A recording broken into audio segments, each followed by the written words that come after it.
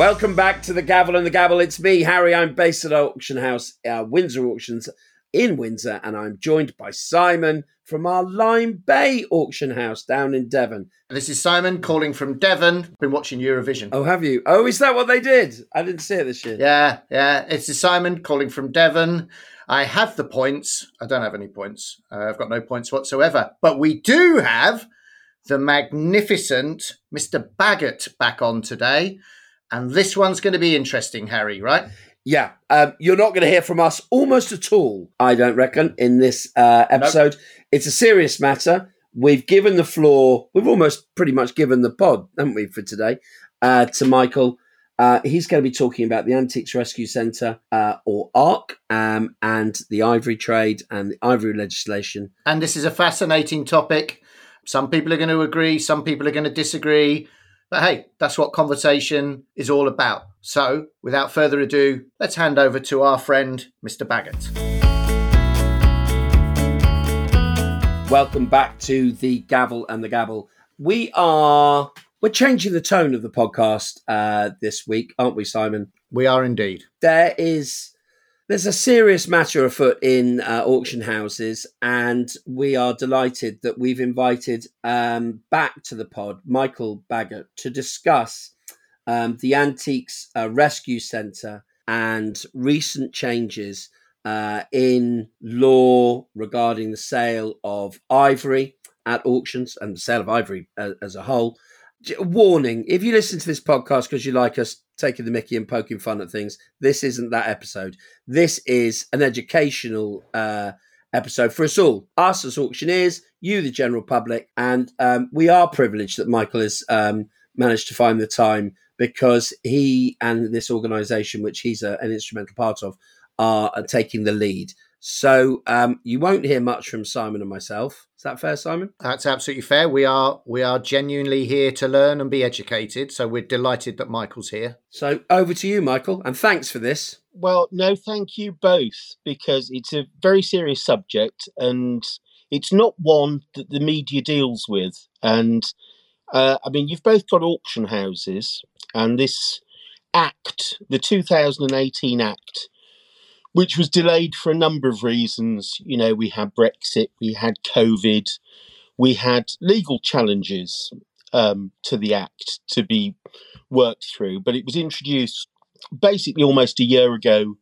in June last year. When it was introduced, did either of you receive anything from DEFRA or the government? Did they ring you up? Did they send you a letter? I think we did, Michael, get a letter that was phrased rather strangely, that basically said, we have seen from your back catalogues that you have sold ivory in the past. And Right. It was basically a shot across our bows to say, ignorance of the law is no defence. We know that you sold ivory in the past, and you need to make yourself aware of the law. And you cannot, and take this letter basically as a warning that you need to appraise yourself as of the current situation. And that was about it. So there was no helpline number. There was no website address for this is our government centre that will happily advise you as a member of the industry or as a member of the public to guide you through this new legislation.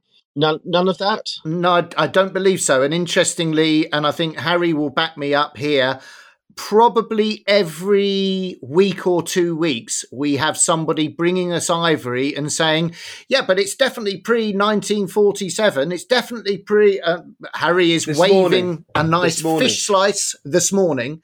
And the general public, I would say, across the board, are pretty much unaware, and understandably, I feel, unaware of the fact that the law has changed in any way, shape or form. And some of them are aware of it was pre-19, I can sell it, it's fine. And we have to go, stop, no, etc. So, yeah, that's where we feel we're at. And that's about the extent of it. Well, apart from the Antiques Trade Gazette, who need praise heaping on them for reporting on this issue, it's not being picked up in the mainstream media. In fact, the day the ban... No, I must correct myself here. because this is the first thing I have to say. The Act does not ban ivory. Ivory was banned in the UK in 1975. Ivory has been banned for sale in Britain for 48 years. But when that ban came in under the CITES Convention in 1975, they very wisely sat down because they thought this whole thing through and said, we must have an exemption for antiques so these things are not destroyed because they're our history. And I think the arbitrary date of 1947 was arrived at because we just had nuclear testing and explosions. And that meant, and I'm not entirely clear on this myself, that it allowed you to date ivory that was post nuclear explosions. So it was a good scientific way of determining between the two. But also stylistically, you will know from handling lots of pieces of Art Deco design and material that they loved natural materials in the 20s and 30s. So they used shagreen, they used tortoiseshell, they used rosewood, they used, rightly or wrongly, they used ivory. And these are now historic objects, and they are, they're all that remains of the people that made them. So this new act, this 2018 act, didn't ban ivory. Politicians will tell you it banned ivory. It didn't. It removed the exemption that was put in place in 1975 to protect antiques. And apart from some very minor exemptions now, all ivory, elephant ivory, is banned from sale. We'll run quickly through what the exemptions are, so anyone listening to this will know. There's the de minimis of 10%, which basically means if an object is 10% or less made of ivory and it dates prior to 1947, you can sell it. But nowadays you can only sell it if you go on the DEFRA website and you register that item and you pay a fee of £20. Then you can sell it. Then it's legal to sell.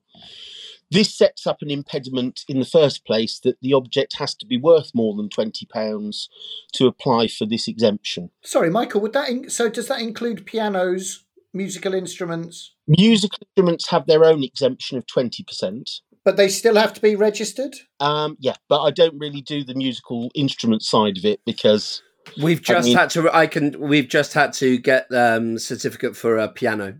Not that we're selling it, but we were clearing the house and it needed to be exported, and we had to. It was. I have to say, it's not easy. And actually, when they did the figures in, I'm going back and doing what I said I wouldn't, which is talking about before the Act came in.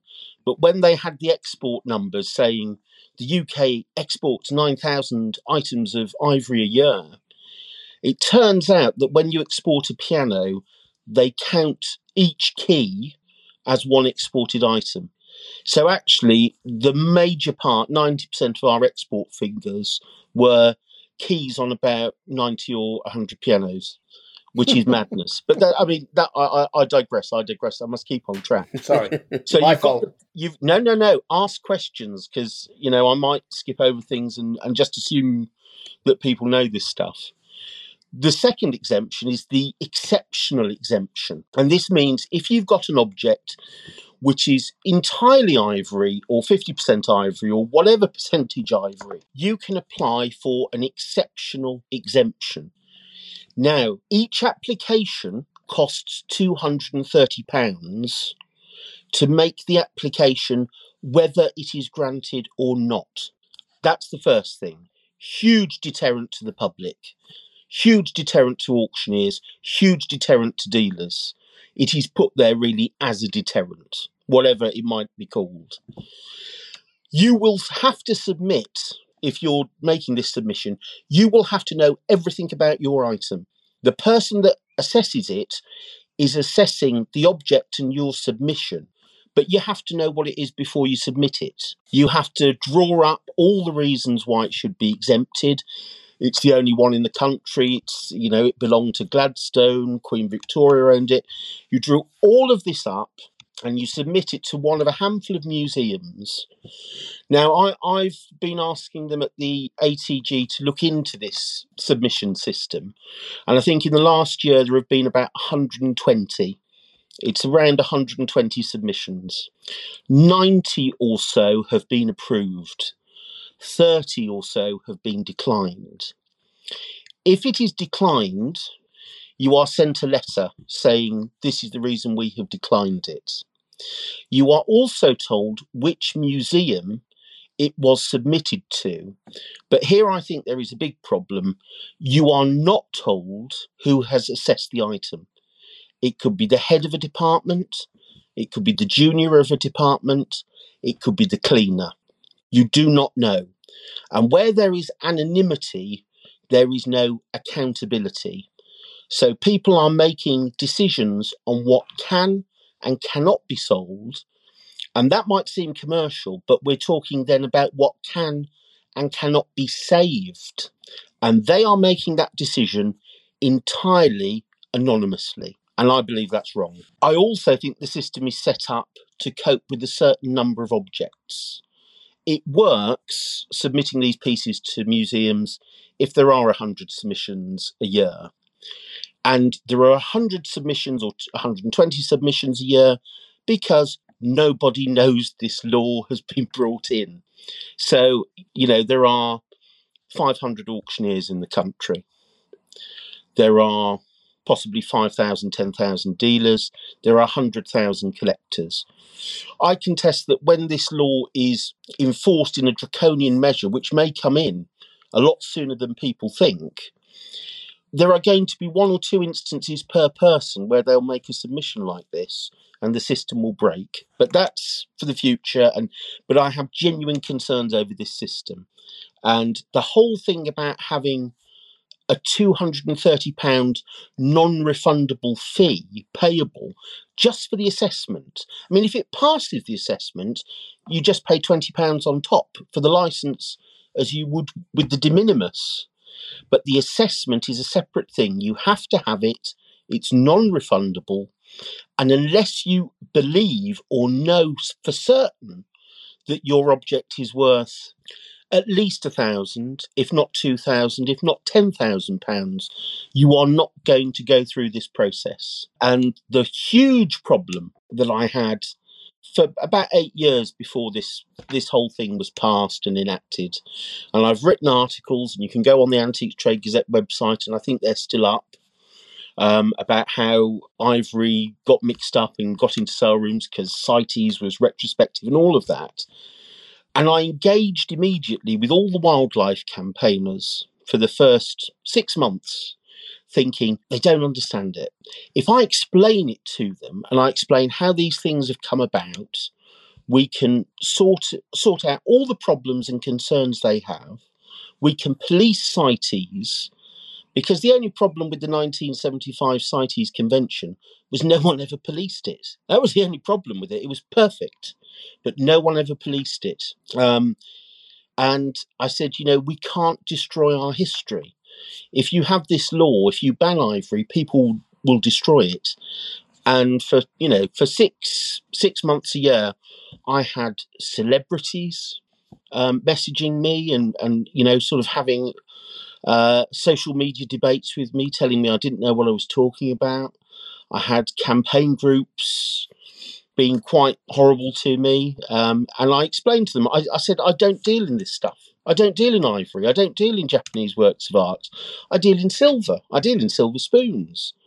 But some of these things have ivory handles. And I know, and unfortunately this has proved to be the case, I know that I'm going to hold up something up now, which is great for listeners because they won't see it. It's a marrow scoop. It's got a silver shaped blade. It's for scooping bone marrow, roasted bone marrow out, and it's got an ivory handle. And it came 2 years ago in a job lot. And I kept it because I knew if I sold it, it would ultimately only be of value. It's only legal to sell this thing now if you smash the handle off. It's the only way you can sell it. You can't sell it any other way. It's of no value to the person that owns it. I mean, it might as well not exist for them. The only way you can get the value out of that is to smash the handle off and scrap the rest of it. There's 3 ounces of silver there. There's about 45 quid. Unfortunately, almost every person will smash the handle off. It's now the case that if you're an auctioneer or a dealer, you have a book of hallmarks, you have an eyeglass, you have scales, you have a tape measure, and now, purely because of the government, you also have a hammer. You have to have a hammer to smash this stuff up. Because if the client comes into your sale room and say they're not wealthy, say they're a little old lady with a gas bill, we're in a cost of living crisis, and they've got a set of 12 fish knives and forks with silver tines and silver blades, and they say, "Can you sell this for me?" And you go, "I can't. It's against the law." They'll say, "Well, can you scrap the silver for me?" And you have to then act on I'm not expecting auctioneers to turn people away, because if they turn them away, they'll go to a bullion dealer. If they turn them away, they'll go to a silver dealer. There will be somebody who will smash the handle off. All I'm asking for auctioneers to do, when it's clear it's particularly wealthy clients that have large collections of silver or furniture or an entire house contents, if there's one thing, if there's a butter knife or a little set of silver-handled fruit knives and forks or a fish slice, and the money isn't going to make that much difference to the client, suggest to them that it would be better not to smash it up and actually give it to the Antiques Rescue Centre. So in 100 years, people will know what a fish knife and fork were and what a butter knife was. And, I've had a lot of flack in the trade from this. When I set up the account on Instagram, there was one guy, I didn't realise he was in Holland. And he started straight off, he said, so we should give you all our medieval carvings, should we, Mr. Baggott? And I said, "You're giving me nothing." He said, "It's not mine." I said, "I don't." And I'll be honest with you. When I knew this ban was eventually coming in after 8 years, 9 years of writing and campaigning and arguing with people to no apparent avail, I didn't really want to do this. I was waiting for the government to say, "And we've established this donation and information centre alongside our new initiative to aid members of the public and members of the antiques trade." Or the V&A has now set up a new wing and it will take donations and it will display these objects to the public. Or I was waiting for Sotheby's or Christie's or Bonhams or Barda or Lapada, with all their huge sums of money, to say, "We're going to give something back, we're going to set up a centre, we've got all the expertise you need, come along Monday to Friday, 9 till 5, we'll help you out, if you don't want it, give it to us." And I was waiting, and I was waiting, and I was waiting, and it was a week away. And I've got a lot of other stuff going on in my life. I haven't got the resources to do it, and I haven't got the time or the health to do it. And then I imagined that someone was outside my house with just an ordinary bit of Georgian silver with an ivory handle, and they were going to smash it with a hammer. And I realised that whether I could make it out the house or not, I would try, and I would stop them. And I would put myself between the object and the hammer. And I thought, if I do that, I have to do this. If nobody else is going to do it, and even if we don't save anything, or we save 10 things, or we save 100 things, or we save 100,000 things, it has to be tried. It has to be done. If it isn't tried and it isn't done, it all means nothing. We're at a pinch point. You get, in evolutionary terms, people talk about pinch points where the population decreases to almost nothing and humanity survives by 3 people living in a cave.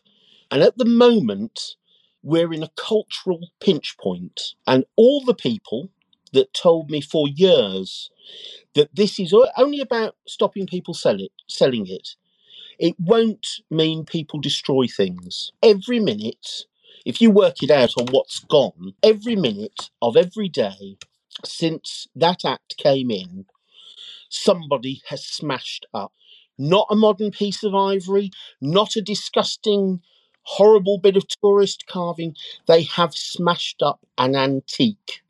They have smashed up things that are 80 years old, 100 years old, 500 years old. The first call I got when I said I was setting up the Ark was from a dealer who's around the country, and he said, and this was 2 days after the ban came in, and the only notification the public really had was when the ban came in for one news cycle, not the whole day, one news cycle. On Radio 4, they had about 20 minutes on it. They had it on BBC Breakfast News, and it was on some of the regional news channels. By the evening, the story didn't carry through. But for that part of the day, they were saying Ivory's banned, which again is a misnomer. Ivory's been banned for 48 years. But they said, Ivory's banned, you can't sell it, blah, blah, blah, blah, blah. That you're going to get £250,000 fine or 5 years in prison. And upon hearing that, one lady in the south of England, who this guy knew was selling her house contents, she smashed up a knife and fork, just a knife and fork, and took it down and scrapped it. And the chap that was clearing the house, he came in and he said, I'll buy all this. And he said, you don't have to worry. I smashed up the knife and fork. And he said, oh, well, I probably wouldn't have. He said, oh, no, well, it was a lovely knife and fork. I said, was it? And he said, oh, it was all carved with figures on the handles, a man and a woman, and they were wearing old costumes. And basically, she had smashed up a 17th century wedding knife and fork. And she'd taken the silver down to the local jewellers and scrapped it for, I think it was 25 quid, 40 quid. That it would be something, and exactly what the guy was talking about when he told me. And I actually said to him, has she still got the pieces? Has she still got the pieces? Can we get the pieces off her? She said, no, it was bin day. They went out. Now, I sit on social media and I see historians go insane when someone paints the local post box a different colour. It's a different shade of red. Or, someone's going to put a parking space somewhere. Unfortunately, and this is why I'm glad you've asked me to talk about this, unfortunately, your Lucy Worsleys, your Mary Beards, your Dan Snows, your Simon Sharmas, all tight-lipped. It's seen as a toxic subject. They view the trade with suspicion. They don't want to get involved. If this was a foreign country destroying their own heritage in the way that we have enshrined it in law, you have to do this legally. If you don't, and you want to get the value out of an object that you own because you have to, we've enshrined it in law. And if it happened anywhere else, there would be a media campaign of unprecedented scale to stop it. But this is something that has been backed by all the right people, and they want it. And as an example, only last 2 weeks ago, and I won't name them, but a notable, beloved celebrity that's followed by millions of people on Twitter was on holiday, and I think they happened to go into a museum in India, and they happened to look at a beautiful carved Mogul box from the late 18th, early 19th century. And they took a picture of it on their phone and they said, isn't the carving on that box wonderful? That's all they did. And they posted it on social media.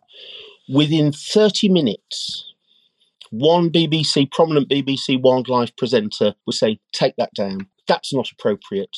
We must not celebrate this stuff. So it's not that you can't own it, it's that you can't see it. You can't say, this is something that is hundreds of years old.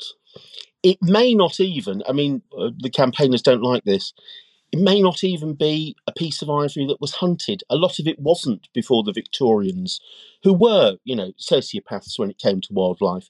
But prior to that, a lot of this stuff is gathered as pick-up ivory.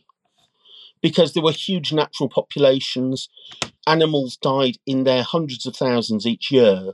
You would have to be literally insane to go and hunt it when it's lying there on the ground in tens of thousands of examples, more than enough to supply the needs of medieval Europe, I promise you. So we're in this situation now where it's all being vilified, but it's also illegal. And I just thought, before this law came in, what happens when you get a house clearance? What happens when no one in the family wants it? Because every item now that is ivory, that is in public ownership, and again, I must say, we get the impression that our museums are the custodians of all our national treasures. They are like ships tossed on a massive ocean. They have some of the most precious things that we have, but the majority of everything, the majority of our history is cared for by the public. It's cared for by collectors. It's cared for by families and households. And since this law came in, every object in every household is effectively locked in there. It can be given away, but it cannot be sold. The market, which was the way that something passed from one collector to another, that mechanism does not exist anymore. So, Michael, can I just jump in there? Because I think our listener would want to get a sort of an understanding, of the ARC, or the Antiques Rescue Centre. So there's an article about you and the ARC in the ATG a couple of weeks ago.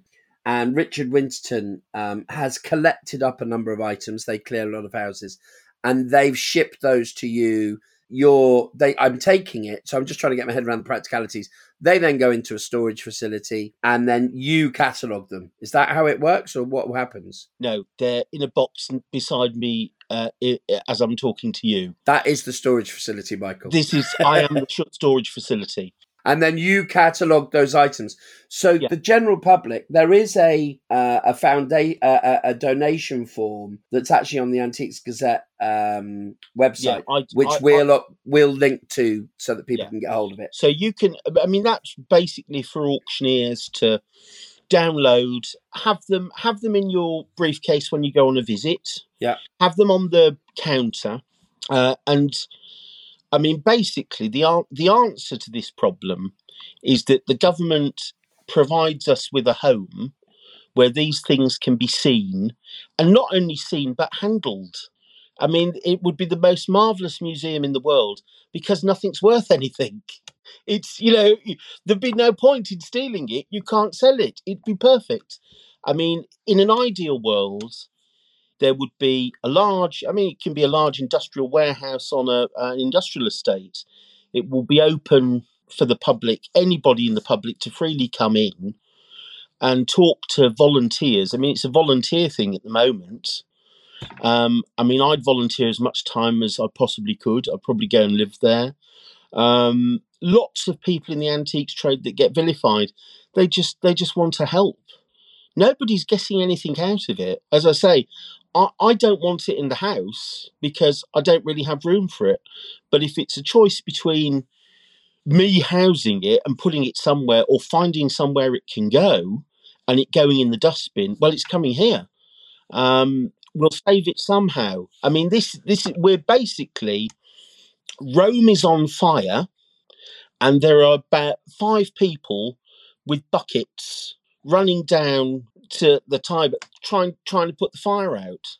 Can I ask a slightly off the wall question? Yeah, of course you can. To play devil's advocate or whatever. There might be some people out there that say, okay, Michael, so what if all the ivory gets smashed up? So what if there is no more ivory, the elephants, etc., etc.? Help us understand what it is we're losing by not having this ivory. Because I feel that some people might say, okay, so ivory's bad, and therefore if it gets smashed up, so what?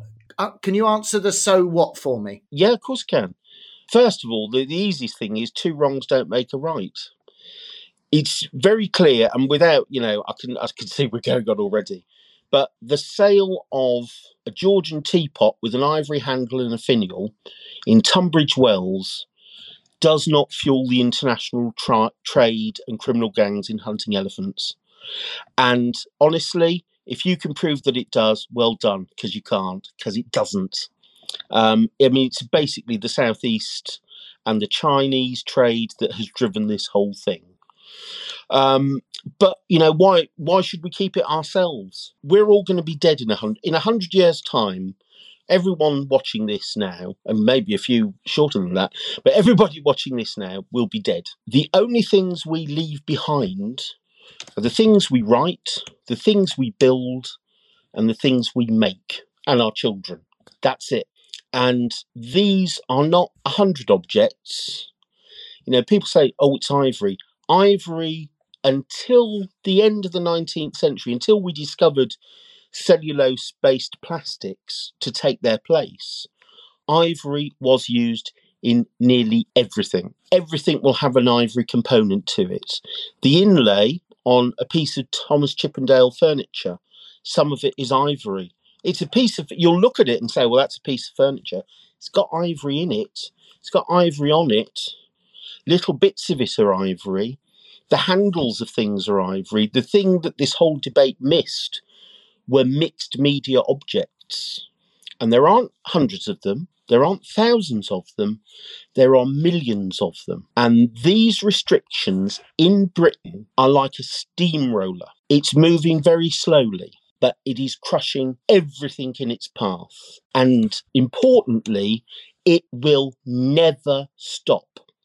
So if I get this marrow scoop and I give it to my nephew and I live for another, you know, at least another day, he has it, he's a young lad.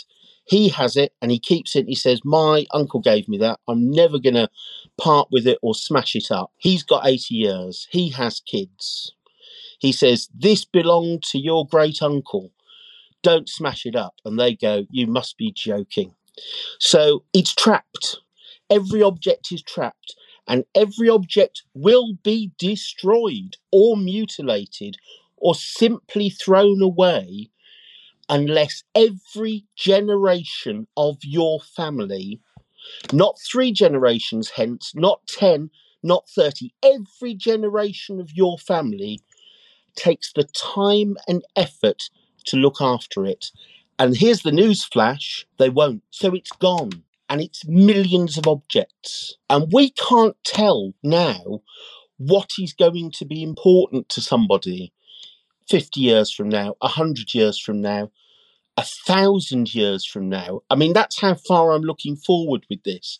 I've thought about this a lot. It's almost driven me mad. You go to the British Museum today and you'll see some of the Lewis chessmen. You know, the berserker biting the shield, chess pieces that were found up in Scotland. And that's like the poster image of Viking Europe. That speaks to it. If you went back 1,000 years and you said to the people that were making all of this stuff, what is worth saving, they wouldn't have saved that chess set. That's like something from times past to us. They would have saved huge ceremonial horns that still do exist and wonderful carvings and ships and that, but they wouldn't have saved that. We never know what's going to be important. We never know what's going to speak for us when we're gone. And it seems utterly wanton and stupid because this stuff goes anyway. People melt stuff down with ivory handles before there's a law. You know, not many of them because they can get more for the object, but people still did if the handle was badly damaged. So we're losing little bits all the time. But to pass a law that means we're going to lose everything over the next 10 or 20 years, it's insanity. It's like taking a hammer and chisel to Michelangelo's David and chipping bits off. It's like repainting the Mona Lisa. You know, it's wrong. People, these objects are all we have left of the people that made them. We often don't know who those people are. This is I'll send you a picture of this if you want to put a link on it. That's a fork that I bought years and years ago. catalogued as 19th century. It's a 17th century Italian carved ivory handle. There are similar ones in the V&A. It's a masterpiece. I don't know who made it 370 years ago. I don't know who carved it. He's gone now. He's dust. This remains. This is the only testament to him. If that's not important, I don't know what important is. Bearing in mind, and I underscore this, that whether this stuff is destroyed or saved or thrown in a wood chipper, which is what the Born Free Foundation pledged to do with every item that is donated to them, and they have had thousands, not that they've kept a record of it. Whatever happens to these antiques, it will not save the life of one single elephant. It is like trying to tackle the international drugs trade by shutting down every NHS pharmacy, because they're both drugs, aren't they? It's that same lack of logic. And the whole thing came about when one MP lost a safe Conservative seat, and it was put down to the fact that she supported, because she was president of BARDA, head of BARDA, she supported that we did not have this new act. Somebody ran the figures and said this was a contributing factor, and overnight you could not find anyone in the House of Commons that didn't see this as a win-win for them. There's no downside for them because they don't care about the stuff. And that's why we're where we are. And that's why we had to have the Ark just as a, I say it to people, it's a last resort. If you can persuade, if somebody comes in saying, I want you to smash these up, and say, well, have you got children? Will they have them? And they say, well, they might have them. Let them have them. It's less for us to look after. If they'll look after it themselves and value it, that's great. But what we do need at some point is a large national centre that accepts donations, that lists all these items on a searchable database, which I don't think would cost a fortune. It's beyond me, but I think that's entirely doable, so people can access them as they do the V&A and British Museum collections all over the globe.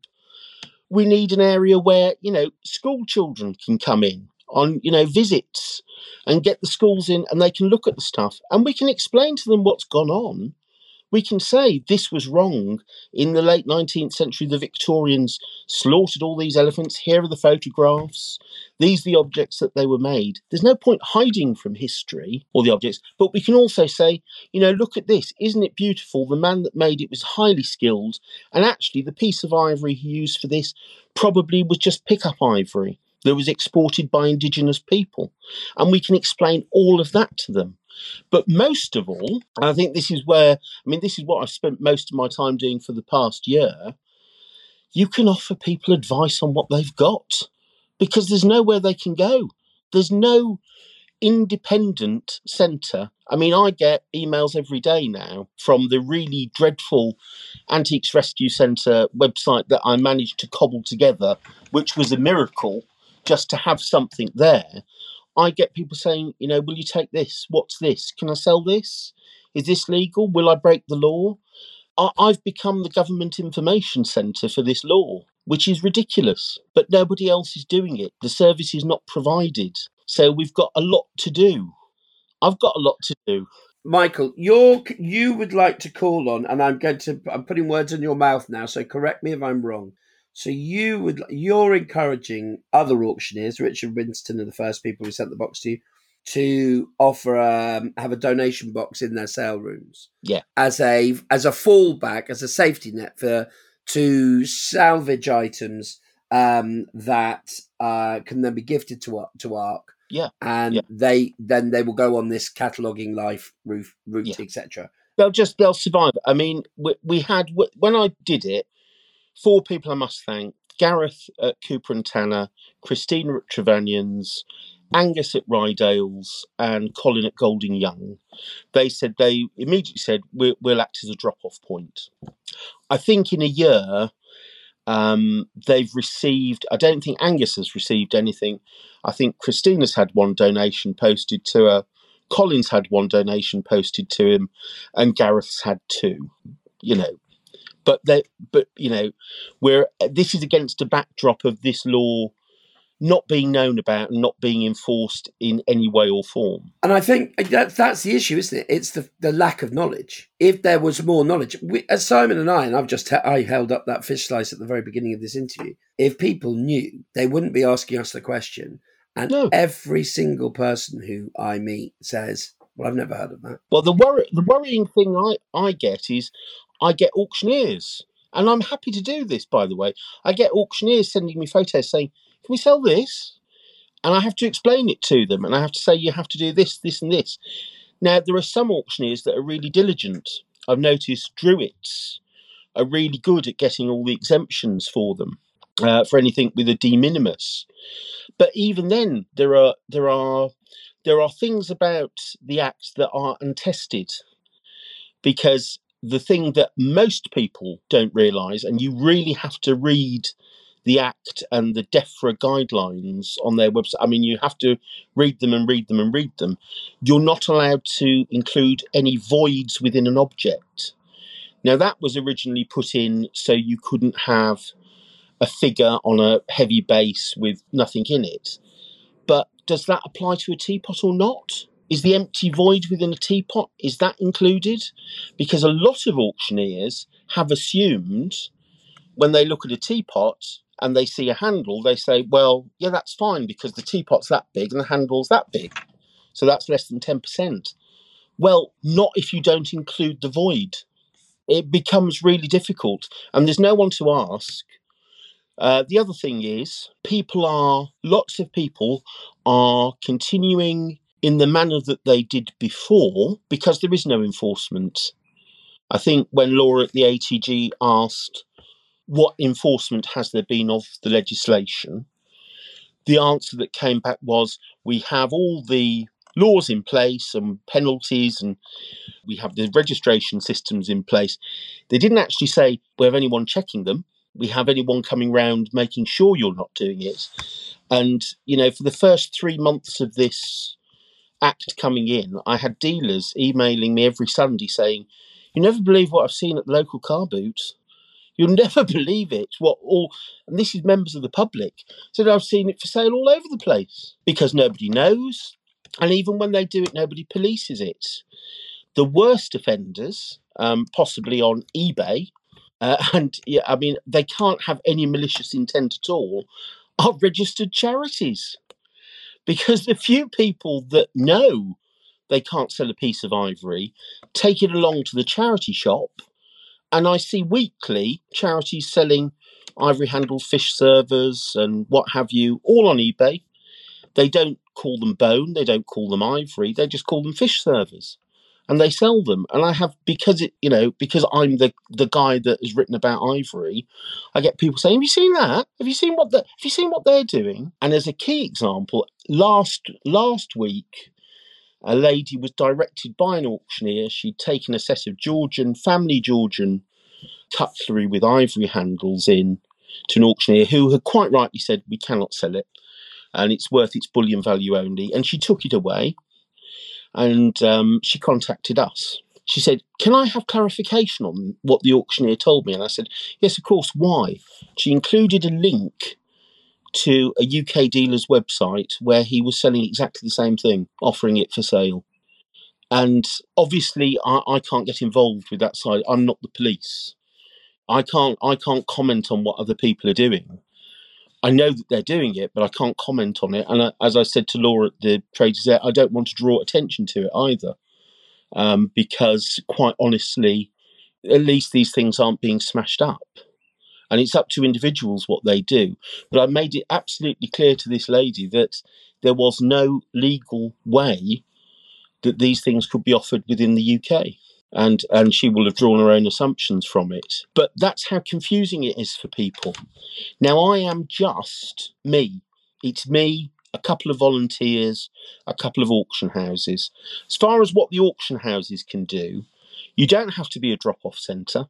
You don't have to have that awful responsibility. All I'm saying is keep a thick, sturdy cardboard box in the corner of the sale room, somewhere dark and dusty. If you've got to take the finial off a Georgian teapot. Okay, take the finial off a Georgian teapot, put it in the box. If you go to a house call and there are 2 Japanese netsuke and the solicitor says, clear the place, put them in the box. Fill out a donation form on behalf, get the solicitor to sign it. The donation forms are important because it basically says, what would you do with this otherwise? And, I want as many people as possible to tick the box. We'd chuck it in the bin or we'd smash it, because those forms will, not now, but maybe in 5 years' time, be a very useful folder of evidence if we try and get this de minimis level raised to a sensible level of 50% or something. And that may happen. I mean, that might be a pipe dream, but it may happen. It's all useful. But just keep a cardboard box. And here's the tricky thing. When the cardboard box is full, post it to me. I don't give my address out to the public because prior to this, I had a car window smashed when I'd written an article. So I can't do that. If you're an auctioneer and I know you, I will give you my address. You'll probably have it on file anyway. Post the box out to me, put the cost of the postage down to your tax bill, or get someone to drop it off when they're driving past. If you've got a job, you don't have to have the stuff straight away. Just drop it off and then it's saved. And I would be amazed if it was more than 1 box a year. Maybe it's 2 boxes a year. It won't be a lot of stuff. But also, I mean, space is an issue. I'm on Twitter. We've got the website. The email's up. We're on Instagram. If you get an object and you don't know whether it is a genuine antique or some horrible bit of tourist trash, which we can't say. We can't save. The cut-off is 1947. I'm enforcing the old CITES regulation. I think that's sensible. Send me a picture. One thing I do have is I've got time. Send me a picture. Send me pictures of this stuff, and I will get straight back to you. And if it's not for us, I will say, no, that will have to, I'm sorry, that's later stuff. That will have to go in the bin. But it doesn't need to be, this is the other thing, it doesn't need to be valuable. Most of the stuff Richard left wouldn't have been worth anything in the first place if you could have sold it. It was £20-30 things, electroplated fish servers, a Georgian fruit knife. They're not important things in and of themselves, but there are 2 things. The first thing is, one day it will be something important because we all see it. We all see the odd little carving or the odd little object that turns out to be some 18th century South Sea Island thing, and there's only 2 of them in the world. And we're stopping that going in the bin, which is really important. But the other thing is, the Georgian fruit knife is just as important because everybody else in the country is throwing them away. These will be the only things left. So it doesn't matter what they are if they're antique. Most of the other stuff is being binned. And, if members of the public are listening and they're thinking, this is all exaggerated and what have you, we have lost in the last year tens of thousands of objects. They have just been binned. Richard is the example. He dropped off about 30, 40 pieces. I had to sort through it. Some of it was later. 30 or 40 pieces, and it's taken him 3 months. There are 500 auctioneers in the country. Do the maths. And this is besides all the stuff that you're seeing smashed of its handles being sold for scrap on the sale room, in the bullion dealers. It's all going. We just have to do what we can. I'm not asking anybody to do a lot. Just do one. If everyone in the antiques trade, and by everyone in the antiques trade, I mean 10% of it, because I know what the antiques trade's like. But if 10% of the antiques trade save 1 box full of stuff a year, it's worth it. I said to Richard when he knocked on my door, because he dropped it off himself. I mean, fair play to him. And I didn't know he was keeping it either. Just knocked the door, rang me up and said, can I come round with a box of stuff? I said, of course you can. Knocked on the door and I said, well, look, it's been a year. This is the first donation. If this is all we get, and hopefully it won't be, but I said, if this is all we get, we've saved something. Thank you so much. It really is like, it's like the end of Titanic, pulling whoever you can onto the tiniest raft imaginable. But you have to do it, don't you? Michael, I think that I know this pod is going to attract attention, but I think the most important thing is that you sort of put it out there and made people aware of what the legislation is actually on about. We've pointed them in the right direction. We're going to make sure that they can donate. I'm pretty sure that I speak for Simon and myself and say that there'll be a box in the corner of both of our auction rooms. Not just because you're a friend of the pod, but because we get where you're coming from, and we understand you because you're so passionate about these things. And we know this is, there's a much broader thing about history and people and society involved in this whole conversation. It's important. If somebody comes along because of this and says, I am younger and fitter and wealthier, and I will take this off you, and I want to go and I want to do it, or work with you, or volunteer with you. That's that's all I want. I'm sure you're happy that you'd be happy to mentor somebody, Absolutely. in this. I know I just put that straight into your those words into your mouth, but I feel we're on the right page, you and I. I know that you would happily put your time in for that. Oh no, absolutely, and the whole thing is this has to go on. It has to go beyond me, the people that are volunteering at the moment. Ultimately, it will be enshrined when government gets involved, but I don't think they're going to get involved for some time yet until it can be shown what they're doing. But we'll just do whatever we can. That's all we can do. Michael, thank you. Absolutely. And Harry, just to echo that, I will be straight off of this podcast. There will be a box in the corner and the team will be briefed. And I take on board the very passionate plea that you've put forward. And it makes a lot of sense that there is a better way to protect our heritage than what this is bringing about. So there will be a box in the corner of Lyme Bay Auctions. There'll be a box in the corner of Windsor Auctions. Thank you so much for your time and your efforts. Thank you for letting me talk about it. And I'm sorry I've gone on for so long, but it's been fascinating, Michael. No. And really appreciated. Thank you. Michael, next time you're on, we're going to make it lighter. Look, back to normal. This is why I didn't talk about it the first time. It's a bit heavy, it's a bit somber, but it has to be said. No, next time we'll do my book. We'll do the book next. All right, mate. You take care. Cheers, Michael. Thank you so much. Bye-bye. Well, mate, that was very interesting. As predicted, we didn't talk very much, if at all. I feel better educated. How about you? That was fascinating. Absolutely fascinating. Michael is very passionate. His passion comes across in that podcast. I learned a lot. It's a complicated and fascinating subject.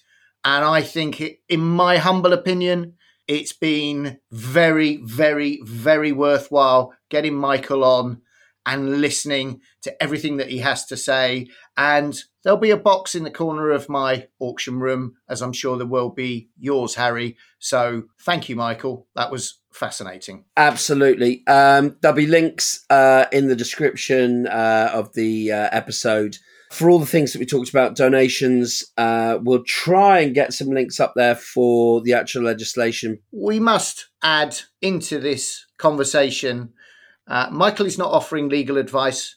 If you want more information, look to your legal professionals, look to the legislation, read the legislation, and at the end of the day, make your own informed decision. I mean, if nothing else, it's an education for people. People need to understand that it is a complicated subject, as you say, and you've got to keep the conversation going to make sure that people are better educated about what's going on and this change of legislation. We get asked about it all the time. It's odd. As an industry, we cannot bury our head in the sand. And that is why we needed Michael on this podcast. And I think it was very much worth doing. If it opens a conversation, if it opens a debate, if it makes us think more about these issues, then it's been worth doing, would be my humble opinion. So thank you, Michael. Do like, subscribe, comment, and we will see you for the next podcast.